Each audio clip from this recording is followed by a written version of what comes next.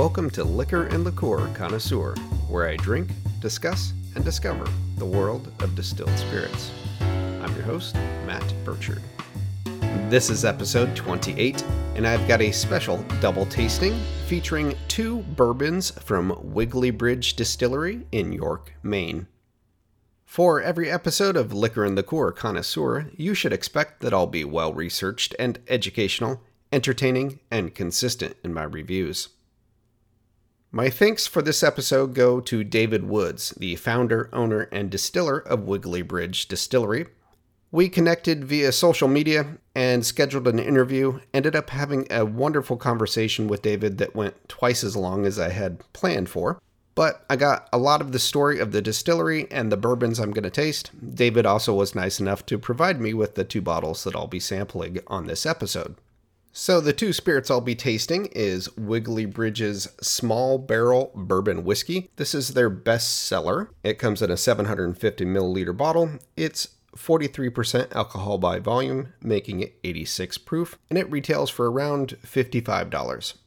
The second spirit is the Bottled in Bond Bourbon Whiskey. This one is higher proof. It also is 750 milliliters, but it is 50% alcohol by volume, making it 100 proof. And the Bottled in Bond retails for about $75.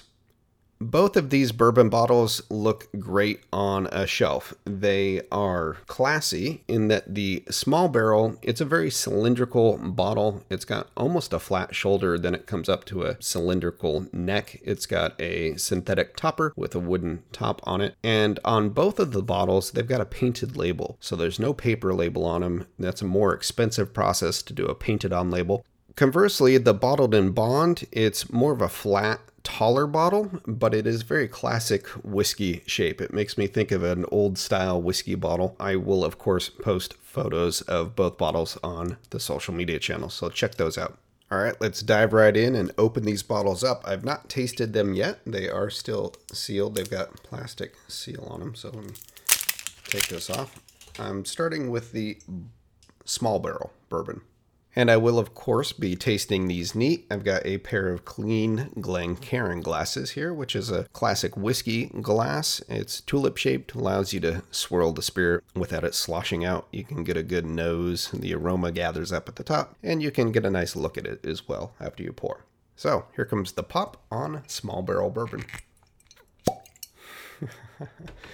It's always great. All right, let's do a little pour.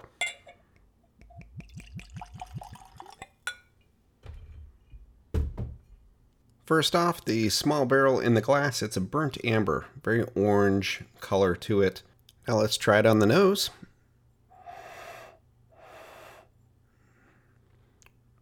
Sweet, caramely. Not a lot of wood undertones to it. I don't really pick up a lot of nuttiness per se, or char or anything like that. It's pleasant. It almost smells fresh. I don't know if that's a descriptor for whiskey, but it makes sense. Okay, let's give it a taste.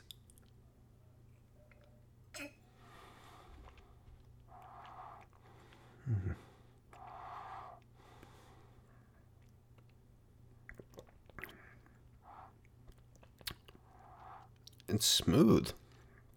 It's got some spice, some of the alcohol coming through, but it's spiciness beyond the ethanol. It's got a long finish. I caught fruitiness. There's that sweet caramely forwardness. Let's try it again.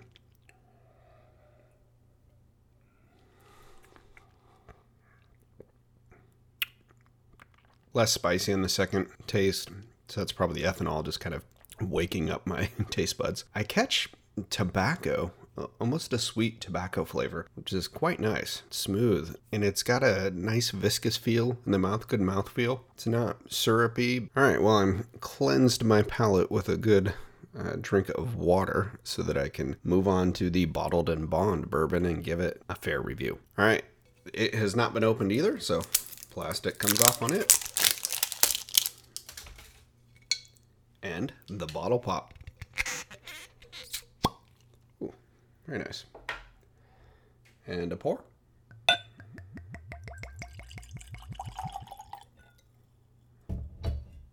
The color of the Bottled in Bond is slightly lighter and yellower than the Small Barrel. It's still an amber color, but it's not quite as dark. And on the nose, it's less complex, I think. It's not overly pronounced as far as like the sweet caramelness that I got from the Small Barrel. The Bottled in Bond doesn't lead with that. There's some light, maybe orchard fruit, like apple flavor I'm catching in the background. Not a lot of ethanol burn, which is surprising because it's higher proof than the Small Barrel, but it smells like whiskey. And let's try it on the palate.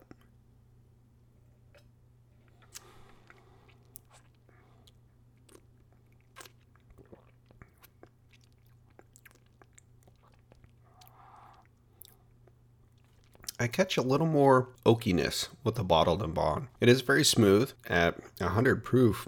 I'm surprised I'm not hit with the alcohol content. There's a little astringency coming through in the finish, but it's not offensive. Let's try it again.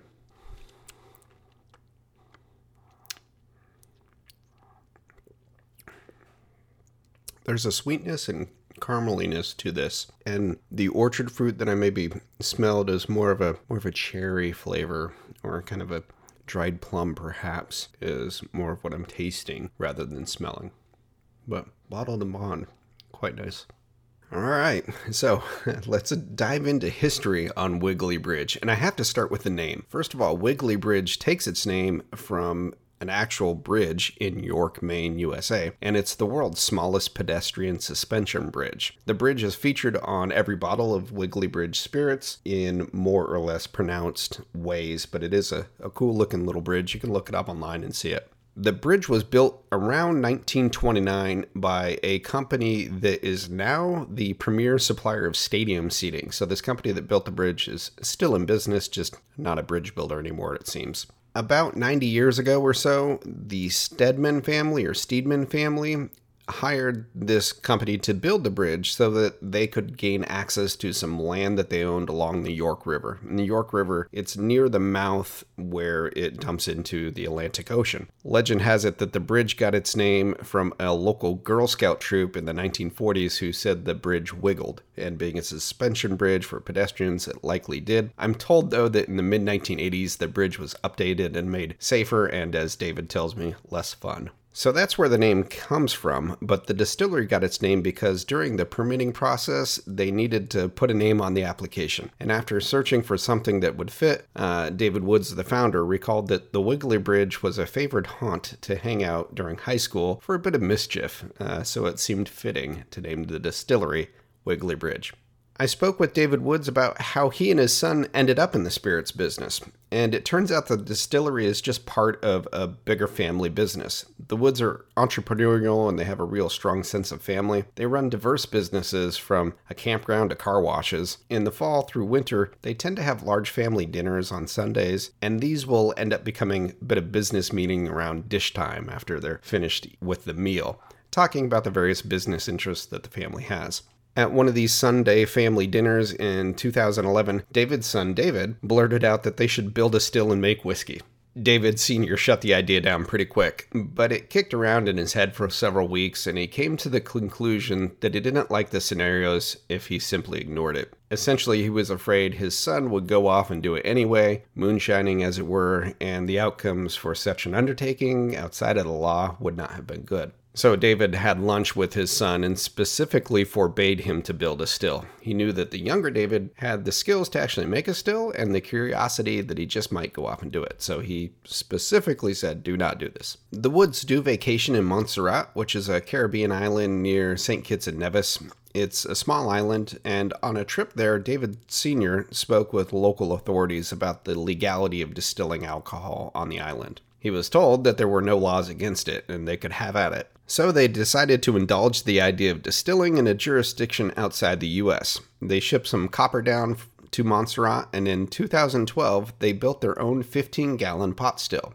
David said it resulted in some terrible rum, but they learned quite a bit. And with that bit of experience, they decided to pursue proper licensing in the US to open a distillery and bring their hobby or experiments home. It took 18 months in his spare time for David to get the federal permit, and when he got it in 2013, his wife didn't know. As part of their business interests, they had a vacant storefront at the beach back home in York, Maine, and David decided that that was the place to put the permit to use. So with the help of a contractor, they reworked the space into the distillery. And as David tells it, his wife came by one day and seeing the improvements asked him who the new tenant was. He said it was David and David. So that's how he told his wife that he was getting into the whiskey business with his son.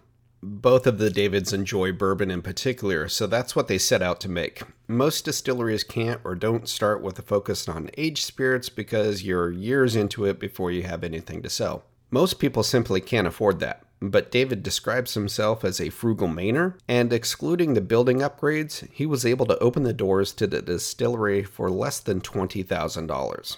What really made this possible is that Wiggly Bridge distills in stills that they themselves have built. They started with the 15-gallon in Montserrat and went up from there. And they were economical in other ways, such as using new food-grade 55-gallon trash cans for fermentation vessels at the start. And David also sourced a large boiler from a school district in Florida that he used as a kettle in part of the process. This kettle he covered in low-density, high-temp expansion foam, and voila, a very economical piece of equipment helped Wiggly Bridge get their start. Their first product was available in 2015. Wiggly Bridge began with a business plan, and they figured it would take about 8 years to get to a breakout year, which was to be 2020. This was going to be the first year that David said they wouldn't run short of juice. They'd always run out of product in prior years, building an inventory to age then bottle. But then, of course, the COVID-19 pandemic hit, and that changed things. David told me, he said, "You can sell your hooch, but you can't sell your brand." So, like I've heard from other distillers this year, consumers are buying alcohol, but they're buying what they already know. Shopping has pretty much ended in favor of buying. To get the distillery off the ground, they built a 60-gallon still, then a 90-gallon, and then a 100-gallon size because David said with a chuckle his math wasn't quite right. And they started aging in 5-gallon barrels initially. These are very small, but quickly stepped up to a 30-gallon barrel size, baby barrels as he calls them. Their learning curve for how to do distillation came from trial and error and lots of research. David estimates it took him about 5 batches, 5 fermentations to get it right, but he says he loves research and had a pretty good idea of what he was after. And with time, they've expanded to be more of a full-line distiller. They're producing 2 different rums, 3 expressions of agave spirits, a platinum, a reposado, and an añejo, plus a vodka and a dry gin. The gin is one of the more recent products, and it came about because the younger David suggested to his father that they should make a gin. David Sr. didn't have an interest in it, but when his son said he didn't think his father could make a gin he liked, the gauntlet had been thrown down and a gin using their bourbon base and 7 different botanicals was created. Back to the business of the distillery, David says he spends 7 days a week there, but he really misses all the people that went away with the pandemic. They'd been doing tours 7 days a week and quarterly distiller for a day clinics where people had come from as far away as San Diego to attend. That's all on hold now, though. Wiggly Bridge has some great marketing as well. Beyond their decidedly non-startup bottles, their website includes a great video showing their craft. And more than any other distiller I've yet spoken to, the Woods are doing so much on their own. Handcrafted is not just a tagline, it's absolutely the truth with Wiggly Bridge. David also tells me he built Wiggly Bridge with his son because they enjoy each other's company a ton, but he admits they can't work together all day, every day. And Wiggly Bridge is for David Sr.'s grandkids. He's already set it up to require a member of the family always runs the distillery or it'll be closed and liquidated. He wants to really build legacy for the family and for the family to work at owning Wiggly Bridge in the future. So let's jump into more of the production side of how do they make their bourbon. Production is very hands-on. As I said before, David and his son David are doing almost everything themselves. From building their first stills to building even larger ones as their capacity has increased, it's really quite amazing. Their largest still is a 750-gallon one that the younger David welded and built with his father. There's a video of the process online I'll share in show notes. It's craft for sure. I mean, they just have sheets of copper, they weld them up. And the younger David, he learned how to weld just by befriending people on Instagram and watching YouTube videos and just figuring he'd give it a go. And sure enough, he's welding copper, and they've created this 750-gallon still that does the lion's share of the distillation for the distillery now. David Sr. shared his mantra with me, which is go full tilt boogie. And it really is kind of a sense of, just kind of go forth and conquer, give it a try. What's the worst that'll happen? Wiggly Bridge even builds their own ricks or storage racks for their barrels, and they're finalizing plans to build a second rick house to hold another 1,600 barrels. The craft video I mentioned on the Wiggly Bridge website shows the Davids building a rick. I'm told they've learned to only really build them in the spring or fall because otherwise the ground is frozen in the winter or it's too hot in the main summer. I asked David if they plan to open a cooperage, and he assured me that they're not going to start making barrels. They're currently sourcing from ISC and Black Swan in various levels of toast and char. But he has learned how to repair a barrel, as he said one was damaged when he was unloading it himself and it fell. It didn't rupture, but it did require a bit of repair work. So you can add that skill of barrel repair to their repertoire. For the bourbon production process, they're all sour mashes, and the mash bill for both the small barrel and the bottled and bond are the same. They're 58% corn, 37% rye, and 5% malted barley. I'm told all of their spirits are soft and smooth. David attributes some of this to how they cook their grains. They're using a specific, though secret strain of yeast for fermentation, and the water used for proofing the spirits from barrel to bottle is also very soft, with only 1/16 of a grain of hardness and only 27 parts per million of total dissolved solids out of the faucet. And this is before they carbon filter the water. Compared to a Tennessee or Kentucky bourbon with hard water from limestone sources, the water up in York, Maine is super soft. The small barrel is named for the 30-gallon barrels they started with. It used to be named Baby Barrel Bourbon, but they had to go away from that for trademark reasons. In a smaller barrel, spirits age faster due to a larger exposure or surface area to the wood of the spirits. The Davids do barrel evaluations on Sunday. They proof them way down for tasting and pick barrels for bottling. With some of the 30-gallon barrels, David Sr. says they're purposefully over-aging some just to see what happens. He's noted a cycle from good to bad to back to good with the aging of the spirits, but says at times it's like trying to catch a falling knife to get them when they're ready. The small barrel is aged a minimum of 24 months, but likely bottled at closer to 36 to 40 months. The bottled and bond is matured in standard 53-gallon barrels for more than 4 years and probably closer to 5 by the time they bottle it. Wiggly Bridge didn't stay small. They increased capacity as they went. As I mentioned, they're building a second rick house for aging. And when they built their first rick house, David said this was the first in the Northeast in decades. And they're at the distillery every day, producing a few barrels a day. David Sr. estimates they have close to 100,000 gallons of maturing whiskey in the rick house. They'd wanted to get away from the 30-gallon barrels, but people liked the small barrel and kept buying it, so they've kept making it. They know they're making a good product in their opinion, but David tells me it's not exactly what he wants just yet, but he knows it's in the rick house, waiting to be picked. On to cocktails and consumption. How do you drink this bourbon? Well, if you want to mix it, old-fashioned is about where you should stop. Otherwise, just neat. You can throw some ice cubes in it if you want, a little water if you like, but I think that I will drink these bottles neat, maybe on the rocks, but most likely neat. So in summary, what do I think of Wiggly Bridge Small Barrel Bourbon Whiskey and the Bottled and Bond Bourbon Whiskey? Both are fine spirits. They're quite good. It'll hold its own against any other bourbon you would try. I enjoy the softness, the smoothness of both. I think my preferred of the two is the small barrel. It's a bit sweeter, and that aligns with my personal palate. I like sweetness, and the small barrel tastes sweeter to me. And again, my thanks to David Woods for taking the time to share his story with me and for the wonderful spirits. So that's it for this episode of Liquor and Liqueur Connoisseur. I'm your host, Matt Burchard. Please subscribe and share. Show notes are on liquorandliqueurconnoisseur.com. You can also find the show on Apple Podcasts, Google Podcasts, Spotify. Ask Alexa to play Liquor and Liqueur Connoisseur podcast. I'm on Amazon Music. The show is also on social media. Look for photos on Facebook and Instagram.